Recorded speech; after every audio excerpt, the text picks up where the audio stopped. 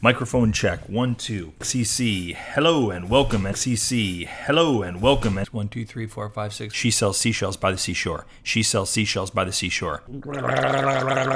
There we go. Rolling. So it's very important to engage with social media, and the best platforms that I find, the most effective platforms, the ones that people actually engage with properly and you get interest, and you have to kind of build up at an early stage the know, like, trust formula, which means that people start to get to know the project and more about you. They start to maybe like it because they see more about it and engage, and then they trust it. The platforms that are most beneficial for documentary and any types of film really, I've found, are Instagram, Facebook, and Twitter.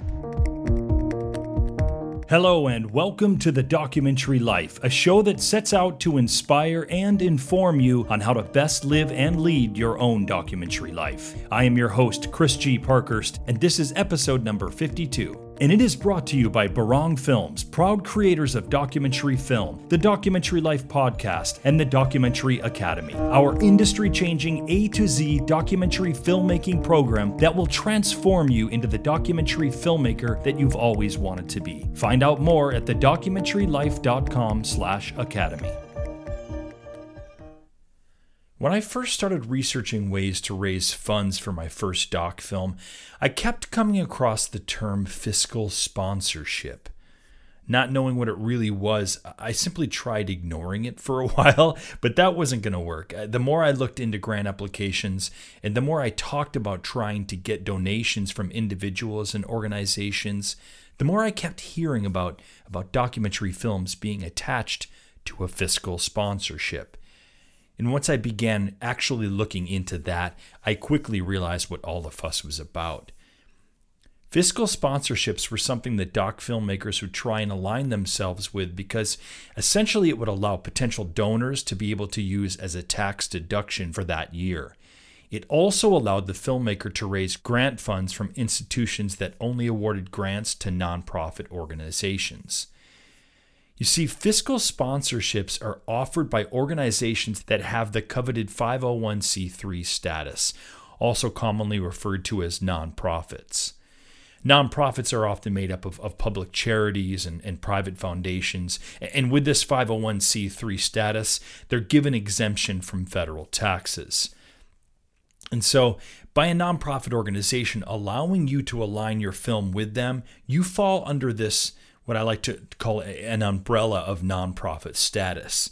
Now, this doesn't mean that your film will not be able to make a profit. Not at all. It simply means that your project it's sort of sheltered by the nonprofit organization's federal tax exemption status, which is attractive to private donors because they can then use this donation, like I said, as a deduction on their taxes.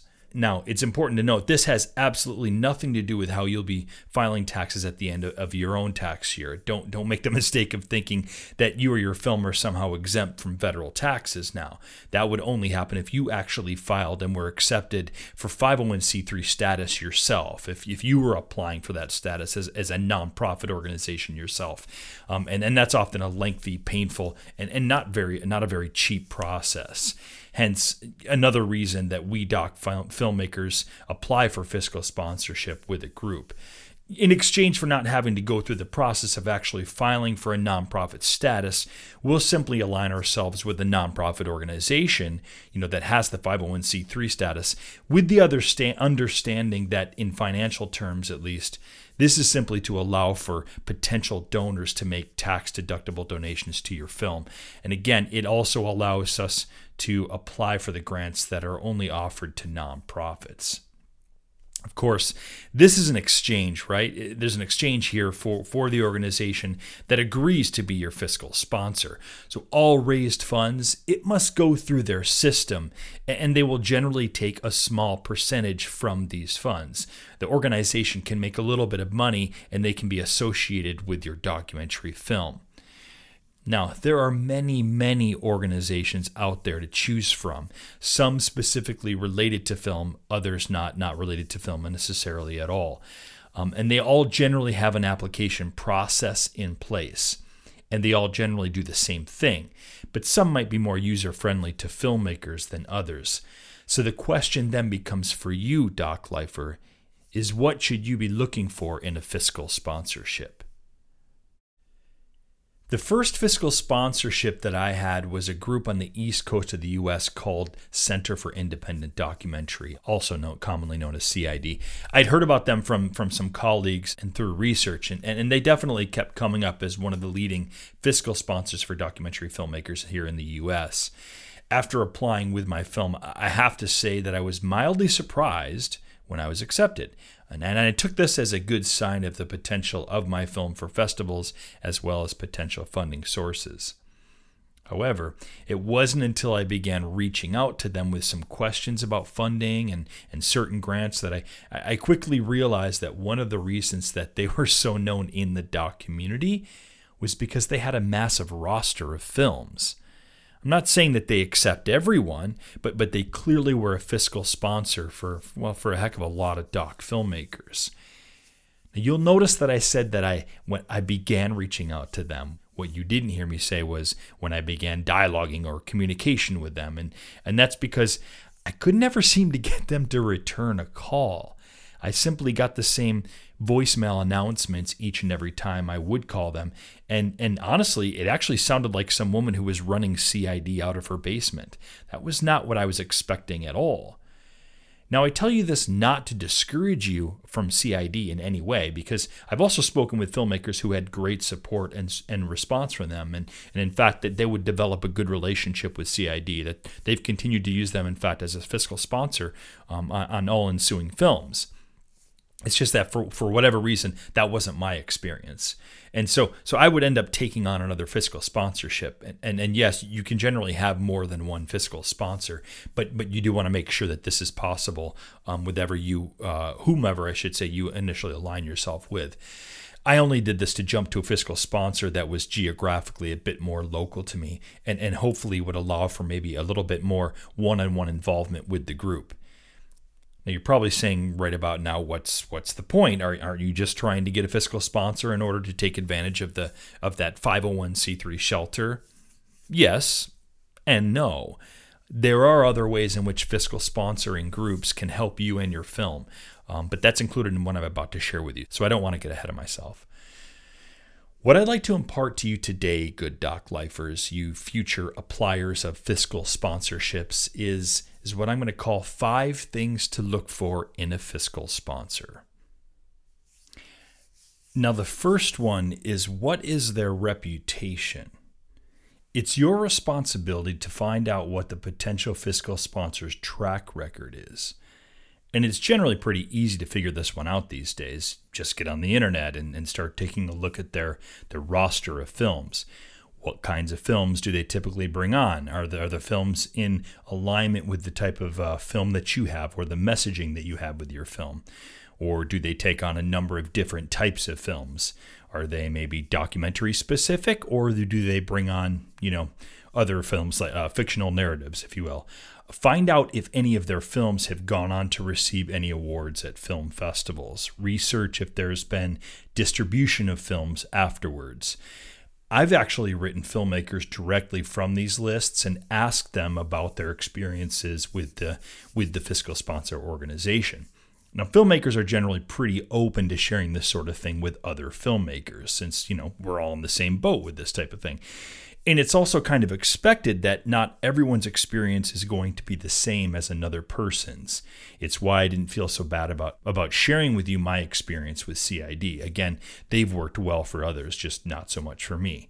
Which leads me to number 2, which is, do they offer any other services?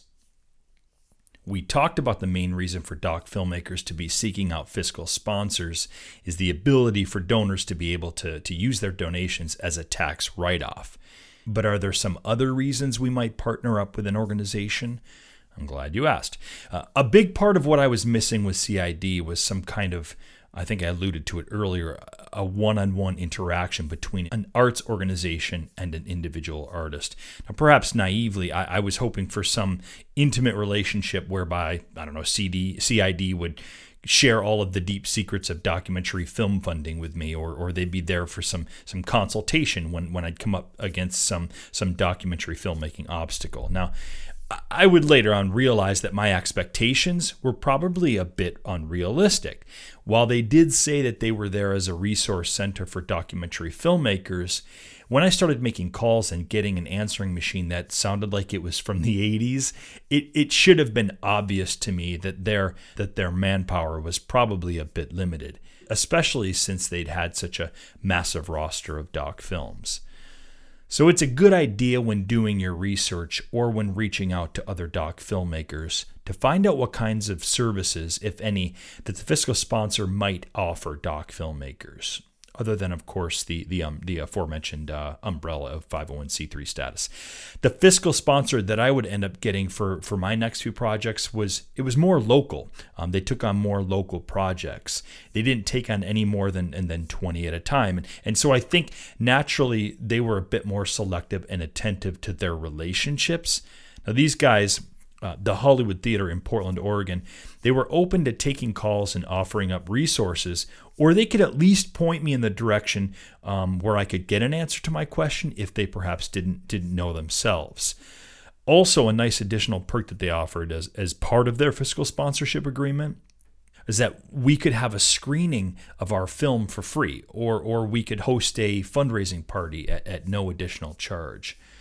Of course, everyone offers different things, some more than others. Some simply choose to be hands-off entirely, and they just allow for the tax exemption ability.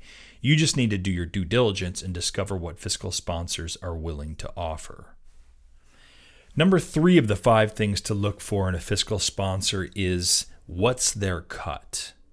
This is every bit as important as finding out what a car lender or mortgage lender is willing to offer you when it comes to their interest rate, let's say. It's important for you to find out what the fiscal sponsor's cut is that they take from the funds that are funneled through their 501c3 status. Remember, at the end of the year, they have to fill out all kinds of paperwork to the federal government. And they're the organization that's officially the nonprofit, which took a lot of time and money to establish. So they're absolutely due some compensation. It's just a matter of finding out how much you're willing to be comfortable with in terms of what they take. And you'd think that it might be a fairly established amount, this charge that organizations have for fiscal sponsorship services, but it's not. It actually varies somewhat, pretty greatly. Generally, though, it's in the ballpark of 9 to 15%. Some even a little higher. Again, it kind of depends on what they're offering in exchange, what their status is in the industry, and maybe some specific requirements that you have for your project. There really isn't much more to say on this subject. It is pretty straightforward. Just do your research, find out what each potential fiscal sponsor charges for their services. And when I say charge for their services, remember, this is simply off the top of any monies, i.e. donations, again, that are funneled through their system. You're not paying out of pocket, nor should you ever be paying a fiscal sponsor out of your pocket. That, to the best of my knowledge, is fairly unheard of. And I personally, I'd be highly skeptical of anyone that was doing such a thing. Number 4 is, what are the application requirements? It's the same as if you were applying for a grant or applying for a particular job. You'd need to know all that was needed, all that was necessary, right, in order to successfully complete the application, would you not? Fiscal sponsorship applications, they should not be treated any differently. Most organizations will have a guidelines posted on their website, and if you don't see them anywhere, call a representative of the org and find out what they can tell you about the application requirements. Actually, I honestly wouldn't bother with anyone who doesn't have a set of guidelines posted somewhere on their site, but maybe that's just me. To me, that's just not a good sign that they're an organization that's super versed in the world of fiscal sponsorships. You might call someone and find out that they're new to the whole fiscal sponsorship thing or something, but that they sound like a great fit for you and your film, and you should certainly follow through with that. But if they didn't have it posted somewhere on their site, I might be a little bit skeptical of that. Application requirements, they vary from simply just needing a mission statement and synopsis for your film to, many will want to see some sort of a trailer or footage, certainly, of your film. Some will insist on a full detailed budget from pre-production all the way through distribution. Many will want to know what your plan is for fundraising. It makes sense, right? After all, they'll want to make at least some money from this agreement. So in order to do this, they need to see that you will, in fact, be going out and raising funds for your project. Just keep in mind, the fiscal sponsor is effectively representing your project as a sub-grantor. So they want to be assured that you're someone who has a plan for fundraising. And lastly, rounding out the 5 is what is the turnaround time for getting fiscal sponsorship? Let's be honest here. The reason that most of us even looked into this whole fiscal sponsorship thing in the first place was because we had a grant application that only accepted applications from a 501c3 entity, and that the deadline for application is like next week. Don't laugh. You know that you've done this, and I'm not just talking about film grant applications. Joking aside, it's a good idea to find out what the usual turnaround time is on fiscal sponsorship applications. You can certainly ask for a fiscal sponsor to expedite the process, and depending on how many applications they're receiving, they're generally pretty good about honoring such requests. But that being said, it does seem like the turnaround process is generally anywhere from 2 to 4 weeks.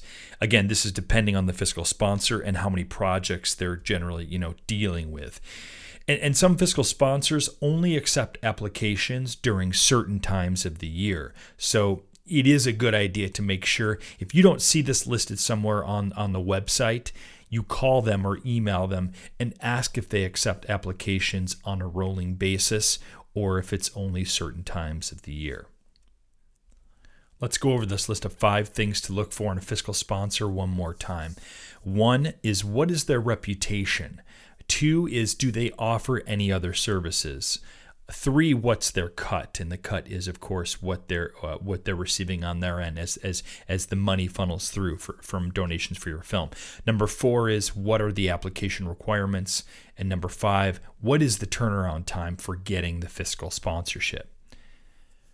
So those are some things to be looking for as you set out to find yourself a fiscal sponsorship. You may be wondering about the names of some of the more established organizations that are dealing in fiscal sponsorships with doc filmmakers. So what I'm going to do is post the names and links to, say 10 or so of such organizations that you might consider looking into as potential fiscal sponsors. I'll even put CID up there in case anyone should think I was being overly negative about them. I don't want to do that.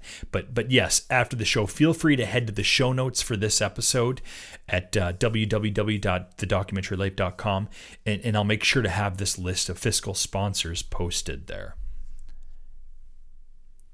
It is now time for the Doc Lifer Community Question of the Week, which comes from Doc Lifer William in Liverpool of the UK. William says, "Hi Chris, love your podcast. Have been listening for the past half year and think that the content you offer and the guests that you have on the show really make this my go-to filmmaking podcast. Keep up the tremendous work. I'm writing in reference to the weekly live event that you've recently begun. I would really like to be a part of this, however, have been unable to attend since you are holding this at a time that is not really workable for me, 2 a.m.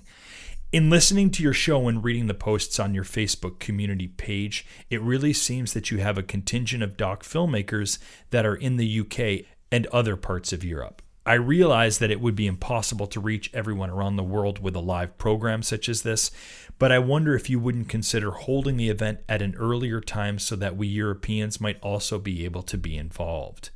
Again, I realize that you can't please everyone, and I'm one person. Maybe your biggest audience is American, and you yourself are now located in the States. But I just wanted to make my voice heard, since I really do love the show and would love to be an even bigger part of the community. Thank you again for the brilliant show. Keep up the grand work, William." Well, William in Liverpool, first off, thank you for coming aboard this ever-growing Doc Lifer community. Secondly, I have to say I'm a big fan of your town. I absolutely loved when we visited Liverpool. It's a really great town, and I definitely plan on spending more time there in the future. Now, as you yourself noted, we are pretty global here at TDL, and we seem to be adding listeners from other countries every day. And that's an amazing and wonderful thing. I hope it never stops until we have, every damn country on this planet covered. I mean, wouldn't that be cool to one day realize, that there are doc filmmakers literally in every corner of this planet? Yeah. So Antarctica, you continent, if there's ever been one download from you, I'm going to see it, and I can't wait for that day. I can't wait for that to happen. Anyhow, you're right, William. It is impossible to hold one of these live events at a time that will work for everyone. Good thing is, I do field questions and comments via email or on the community page before I go live, and I will absolutely answer anyone's questions, regardless if they're in attendance of the actual live event or not. And remember, the video of the event, it immediately gets posted following the event, so anyone can view the thing in its entirety afterwards. You're also right that we do have a larger listenership here in the U.S., but we are not directing our topics and guests for an American-specific audience. I hope that no one ever thinks that, because it is always my intent to keep this as appropriate as possible for a global audience. This is for documentary filmmakers the world over. It is not country-specific. And by the way, the UK has currently surpassed Canada in number of downloads of the show, which basically puts you guys at number two, followed by Canada, Japan, and Australia. Incidentally, I've never once heard from any listener in Japan. Plenty of emails, social media shares, Facebook community group postings from Canadians, Aussies, Americans, and Brits, and of course many other people from around the world, but somehow not once from a Japanese listener. It's kind of funny, right? Considering they're number 4 on the list. So come on, Japan, we want to hear from you. Send me an email, reveal yourselves. Tell us of the doc films that are happening in your country. Okay, I've digressed a little bit again there, William. We have heard your call. You are not the only person from the UK that has expressed interest in being able to attend the live event. So in an effort to do this, next Monday, December 18th, we will be holding the next TDL Facebook Live event at 3 p.m. Eastern Standard Time. This will make it 8 p.m. for you guys in the UK. And we should be able to get all of Europe for that matter. This whole thing, it's all a work in progress. As we do here with the show, we're always trying to evolve in order to bring you a better TDL experience. So we're going to change up the time again and see what the response is like. Again, the next TDL5 Facebook Live event will be held at 3 p.m. Eastern Standard U.S. time. Thanks again for the feedback, William. I look forward to seeing you soon at a live event. If you yourself might like to share a question with the community or offer up some feedback of your own, or give some topic or guest suggestions, we would love to hear from you. Please email me at chris@barongfilms.com. And you too, you could be included in a future Doc Lifer Community Question of the Week segment. Next up, we're going to learn a bit about the mysterious world of film promotion, marketing, and distribution when we have a conversation with Rebecca Louisa Smith, founder and CEO of the Film Festival Doctor. That conversation coming up after a short break. I am Chris G. Parkhurst, and you are listening to The Documentary Life.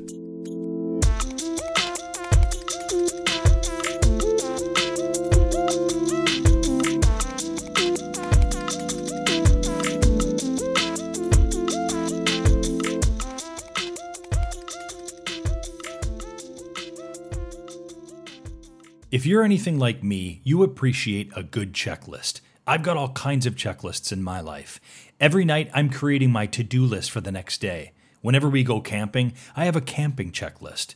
Whenever I go out on a shoot, I have a checklist with all of the gear, shots, and B-roll that I'll need. So one day, I thought to myself, why not some kind of checklist for doc filmmakers? And so I came up with one. It's called the Documentary Filmmaker's Essential Checklist, and it's completely free to any doc filmmaker who wants to learn the essential aspects of making a documentary film in the modern day industry. I am all about empowering documentary filmmakers, and this course does just that. It is my sincere hope that this free course will help make your doc film's journey truly the exhilarating and rewarding experience that it can and should be. Enroll today for free by going to thedocumentarylife.com/courses.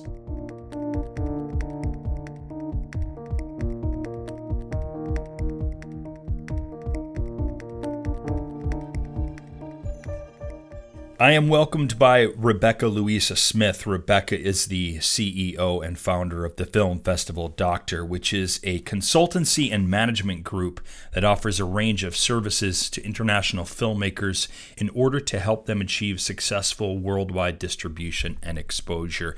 Thank you for joining us today on The Documentary Life, Rebecca. It's a delight to have you on the show. Thank you. Delighted to be here. Thank you for having me. Rebecca, why don't you sort of briefly, before we really get into the nitty-gritty of things like film festivals and distribution and promotions and marketing for documentary films for our filmmakers, why don't you give us a brief description about some of the services that the Film Festival Doctor is responsible for? So, as you rightly said, we work in film distribution, and what we do is offer services where we help our filmmakers place their films in the right film festivals around the world, and also help them find a suitable sales agent and PR. And we offer a fully comprehensive 360-degree service, which takes care of all the planning, logistics, and organisation. And we do work with both shorts and features and fiction, obviously non-fiction. And in terms of the services, we offer consultancy services and management services.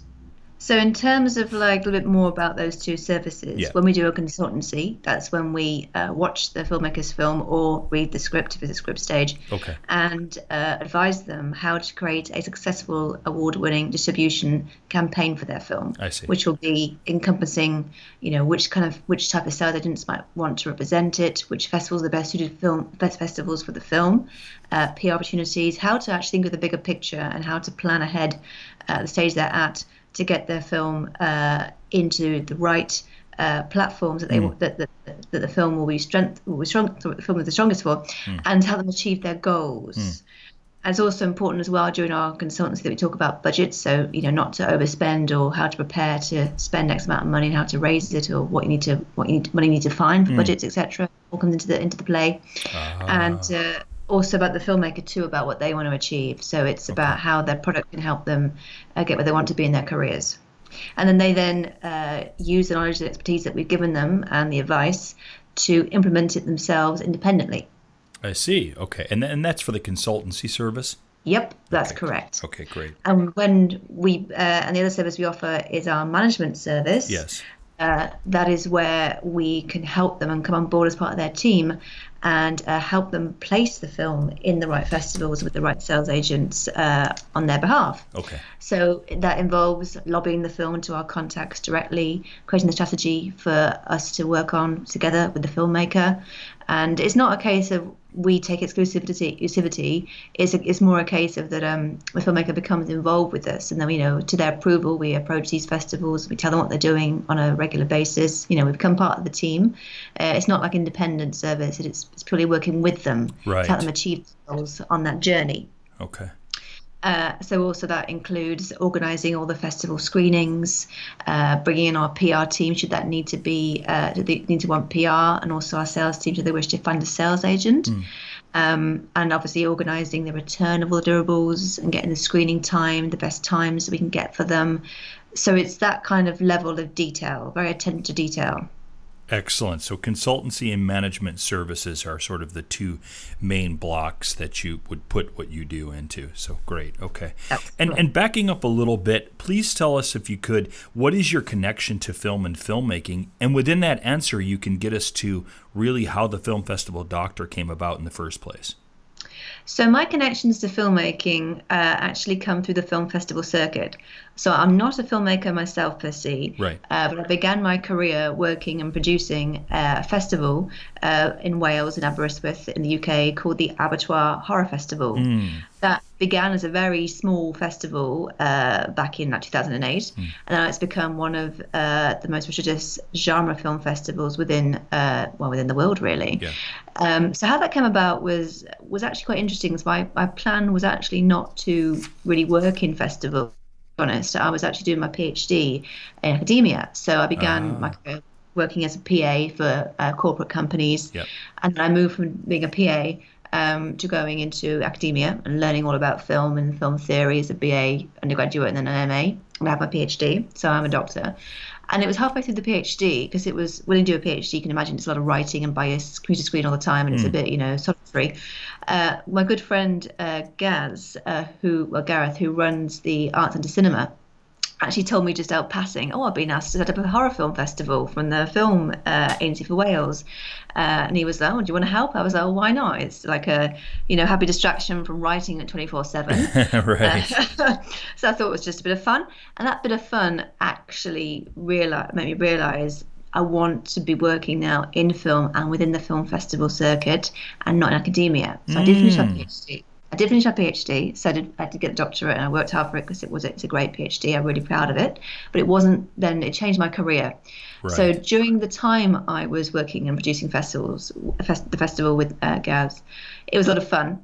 And I actually started to ask filmmakers, what they liked and disliked about film festivals. And they all said, we love coming to festivals, meeting new people, networking, meeting new people to work with, feedback on our films, seeing on a cinema screen, parties, networking, drinks, the usual thing. Right. But they said, actually, we don't know how to get our film into festivals. We don't know anybody can help us. There's not much support around, or what to do in terms of distribution, like what we do with it when it's finished, and sales and all that to us is a bit new. So it's not really anybody we can really turn to. Right. So that's a bit lacking. And I was like, there aren't many people actually do this. I mean, obviously so I saw there was a gap in the market to be filled, and I was like, right, because I love what I do so much, and I think now it actually is my sole purpose to be helping filmmakers achieve their goals and get these films out there and create this sort of exposure. I really want to work on this and really, make this happen. So I thought, there's business here. And I took the business plan idea to Cannes Film Festival in 2010, and people were like, yes, this is a very good idea. So I think it's worth you pursuing. So I pursued it, and now it's gone from being a small company to now being more established. Yeah. And we have a great slate of films that we work on, and we work with the best of the best. And we've achieved the filmmakers' dreams, and that's what makes our dreams come true. Talking with you is wonderful in that the film festival and distribution circuit and strategies is obviously, as you have seen yourself, something that independent filmmakers are in great need of and often have a very, very little understanding of, and really don't really know where to turn to find out the answers for so many questions. And so someone like yourself is obviously an invaluable resource. So I think let's talk about sort of general advice in how about getting into festivals. And maybe let's put it this way. If you're a first or second time documentary filmmaker, what do you recommend being the approach, and what are the types of festivals that we should be applying to? Well, the first thing you got to figure out is, what type of film have I got? Have I got a festival viable film? Will festivals want my film?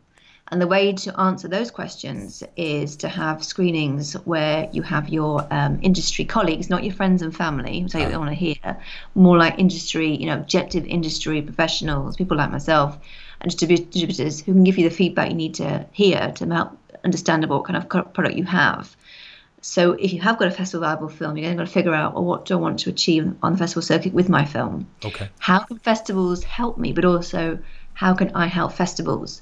So what impact will my documentary make to these certain types of festivals that be a good fit for my film, and how can we help each other? I always kind of say to my clients, it's not a case of, to get into some festivals, hope for the best, and, they can help us.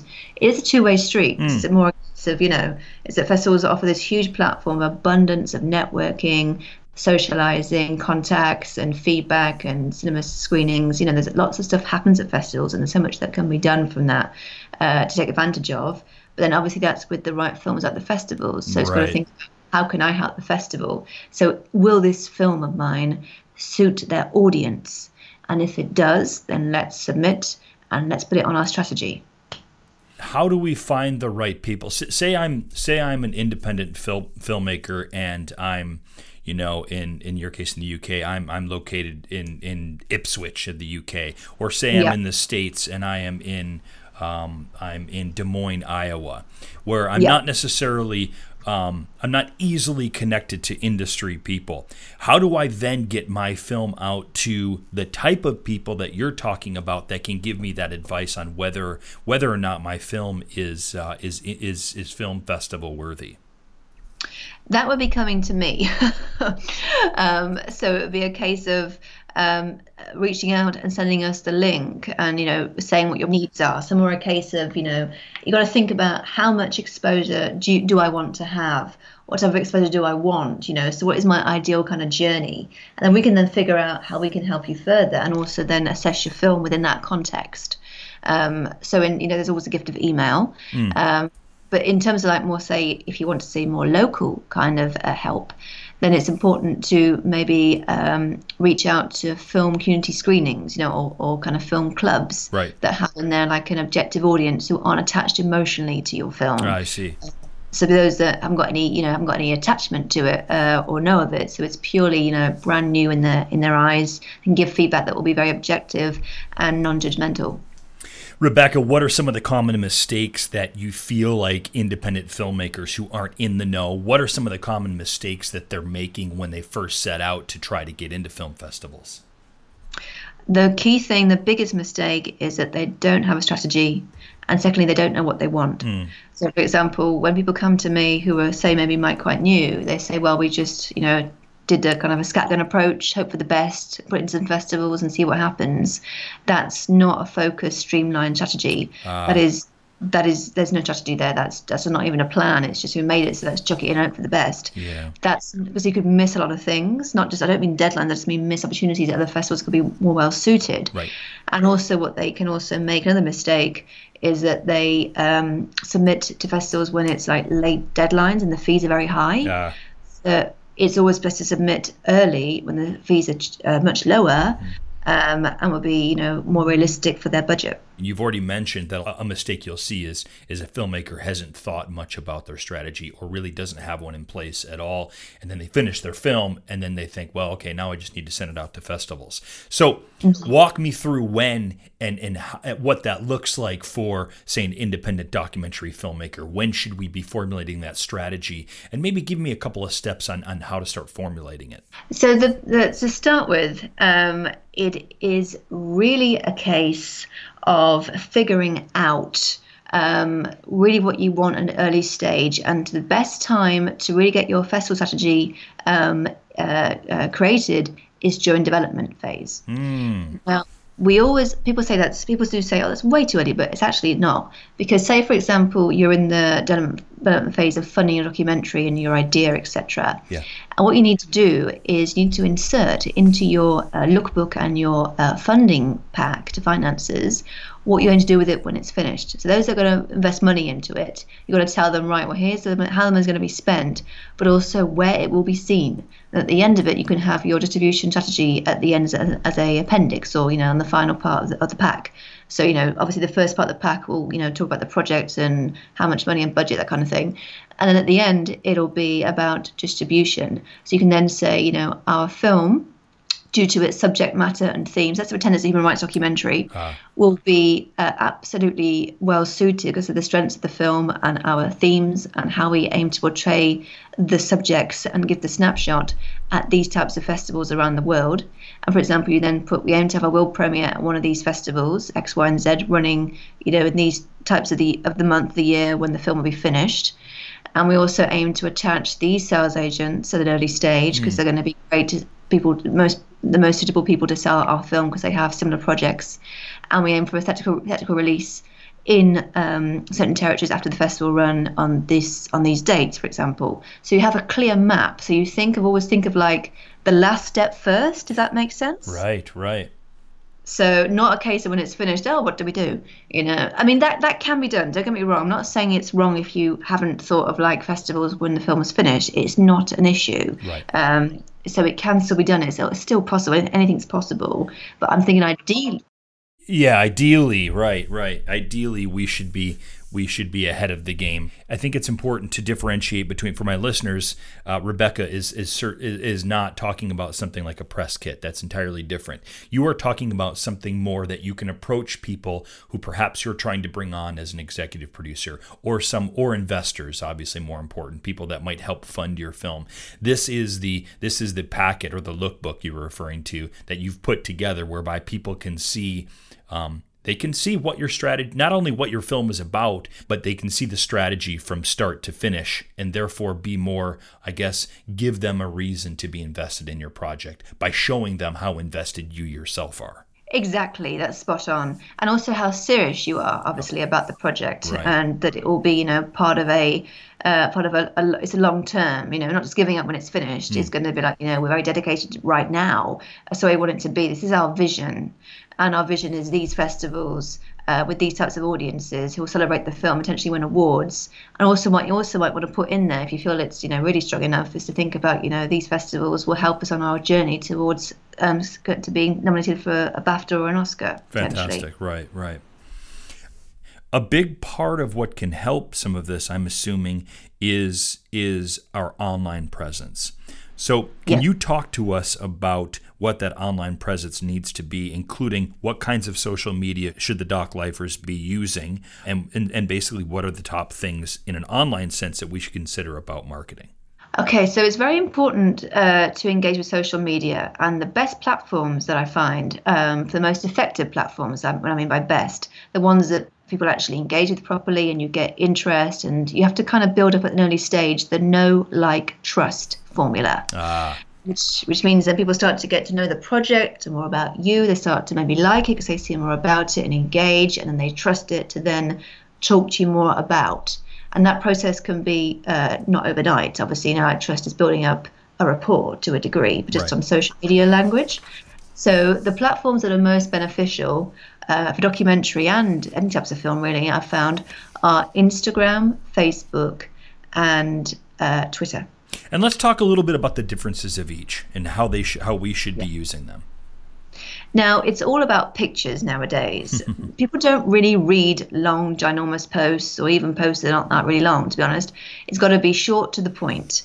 And the way to express that is by visually striking images that really portray the ambience and harmony of the film. So, for example, when you set up a Facebook page for the film, let's pretend it's let me think of it as a random title, Rebecca's Human Rights Documentary. Again, that's not the name of the film, but let's give an example. So Rebecca's Film. So we do Facebook page for Rebecca's Film, and then we have in there, a striking a cover, and we have also a striking images from the film, and logo of the company is also important. But also, when you use Facebook, the Facebook page for the film, it's not just going to be constant updates about the film in question that you're producing, that you're making at that time. Is actually now you're going to engage the bigger picture.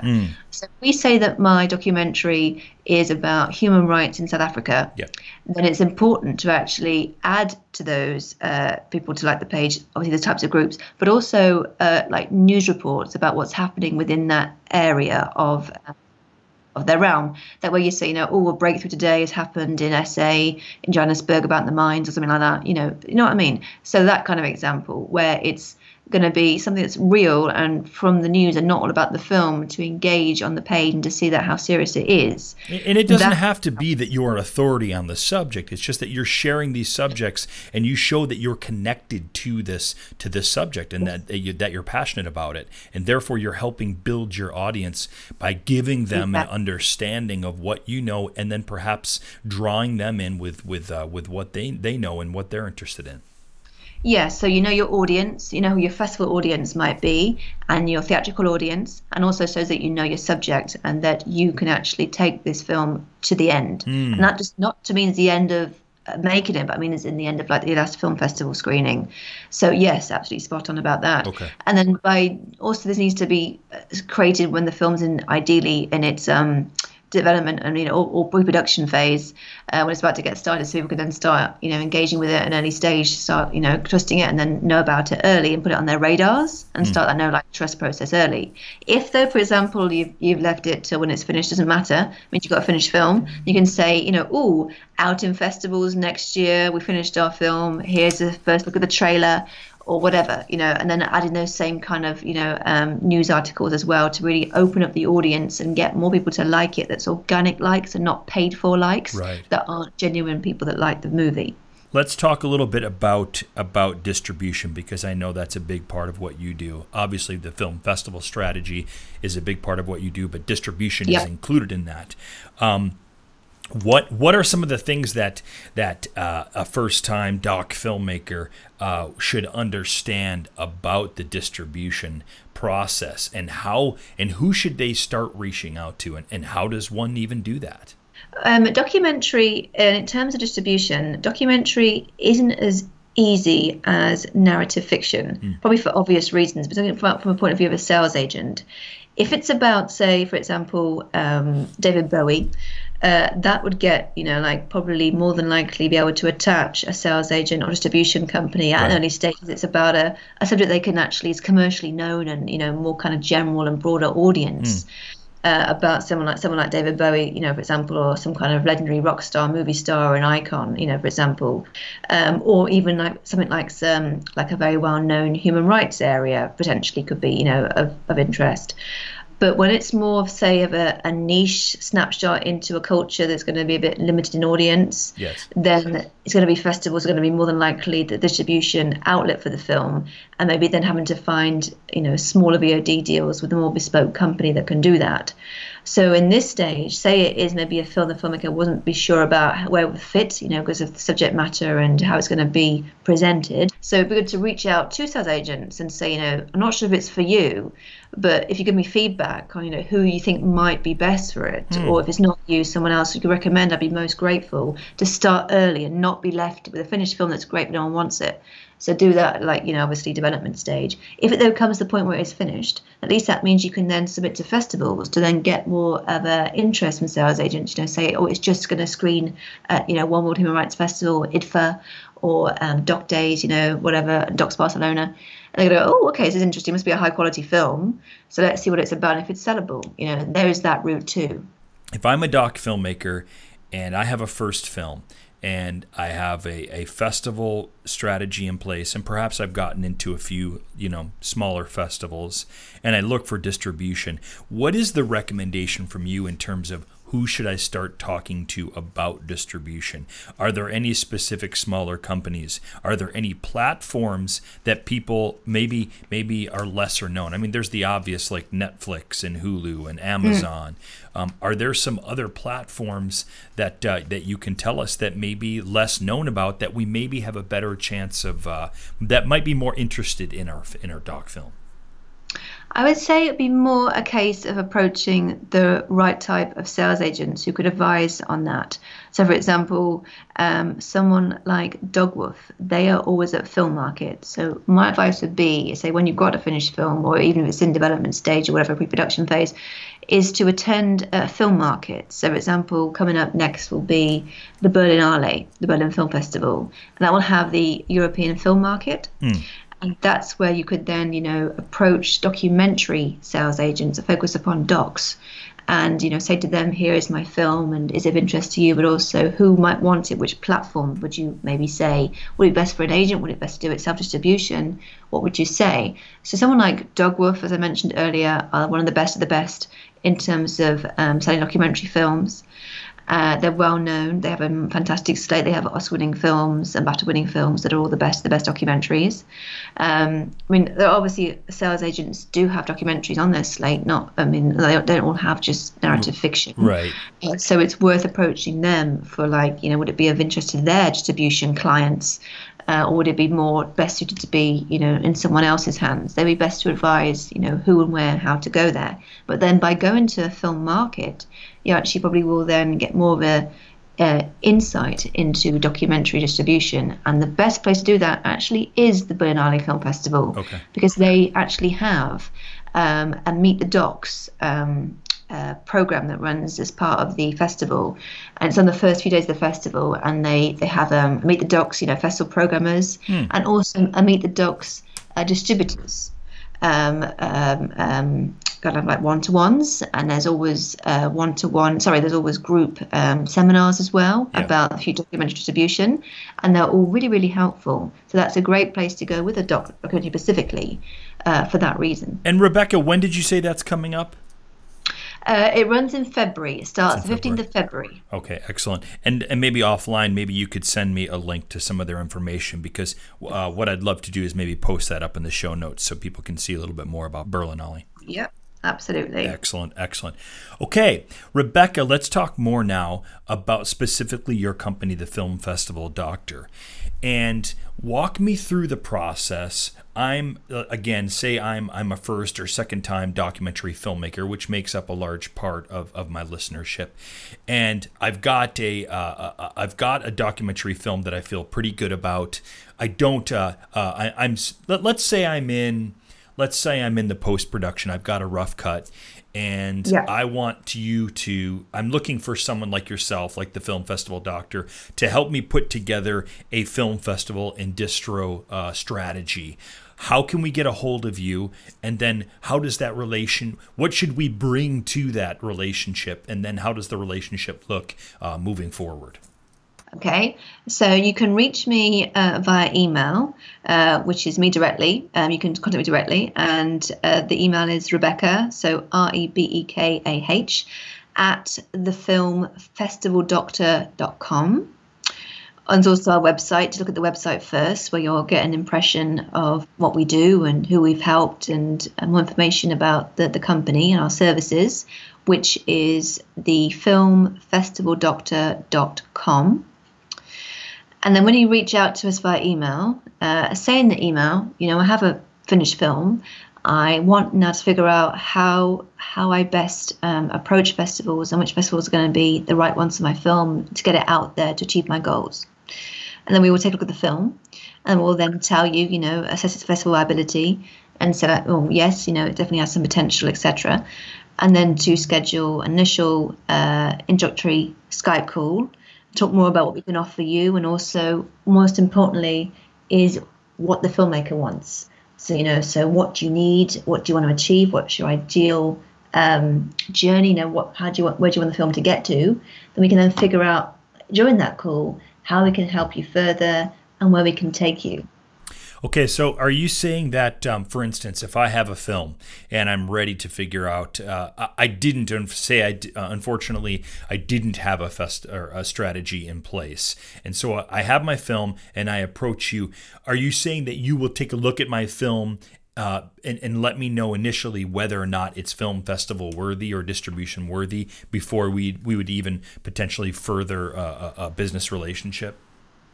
Yes, absolutely. Okay. And we don't, you have to be honest about it, and because it's, going to be helpful for you for the next film and, your whole career. So yes, that's correct. And even if we couldn't work on the film, yeah. Let's say, God forbid, we couldn't work. Normally we can, but sometimes you can't. We would then want to keep in touch and see how your work is progressing. Want to know more about it and your whole career, so we can then come in the right time for the next project and help you get it into festival shape. And so if I decide to hire you guys to work with me to come up with the festival and distribution strategy, what do I have to bring to the table? What am I going to be supplying to you guys as we work together? So when we begin festival managing a project and getting it out there, obviously we need the film for obvious reasons. A trailer. We need a very good trailer, not like a massive long one. 30 seconds, 1 minute maximum is fine. And we also need to have a wide range of stills to promote the film to our social media, and also festivals when they want the to promote the film themselves, so they invite to screen, a poster, and a press kit. So the press kit is what you mentioned earlier. It's very different to the finance pack, obviously. So the press kit talks pretty much about what the film is. So a synopsis, director's statement, biographies of the cast and crew, the key cast and crew, HODs, contact details, and the trailer, as I said. So all the kind of marketing materials we're going to need to help pitch the film to our festival programmer contacts. How do the services work? What am I paying for, and what are the fees? So we have different types of packages. So we have bronze, silver, gold, and platinum. And bronze is where we manage some of the campaign and do several submissions. And the prices begin at £1,500 for a year's contract. Okay. The platinum package is a lot different because that's a retainer per month, as it's a lot more involved. So it's doing the whole campaign, up to about 60 festivals. Oh, I see. Okay. Yeah, so we have different packages for different budgets and different needs and desires and goals. Rebecca, is there anything as we wrap up here that you'd like us to know about that I haven't covered? I think I would like just to maybe finish by emphasising that what our portfolio consists of. Obviously, as I said earlier, is that we work with both features and shorts, fiction and non-fiction, with filmmakers all over the world. And we have got specialist areas. So one of our specialist areas actually is music documentary, and representing and films from South Africa and genre. So it's quite a varied mix, what we do specialise in. It's quite eclectic. But any film we can help with and get you what you need, because we're there to support you long term. We've been speaking with Rebecca Louisa Smith, the founder and CEO of the film festival Doctor. Rebecca, lovely speaking with you today, and I look forward to seeing how documentary can be a bigger presence with what you do. Thank you for being on the show. Thank you, and thank you for your support. Don't forget, if you're interested in a guide to help you navigate the fundamental aspects of doc filmmaking, the things that every doc filmmaker should know, then get our free doc filmmaking course, The Documentary Filmmaker's Essential Checklist, by going to thedocumentarylife.com/courses. Thanks again for listening, and we'll see you next episode.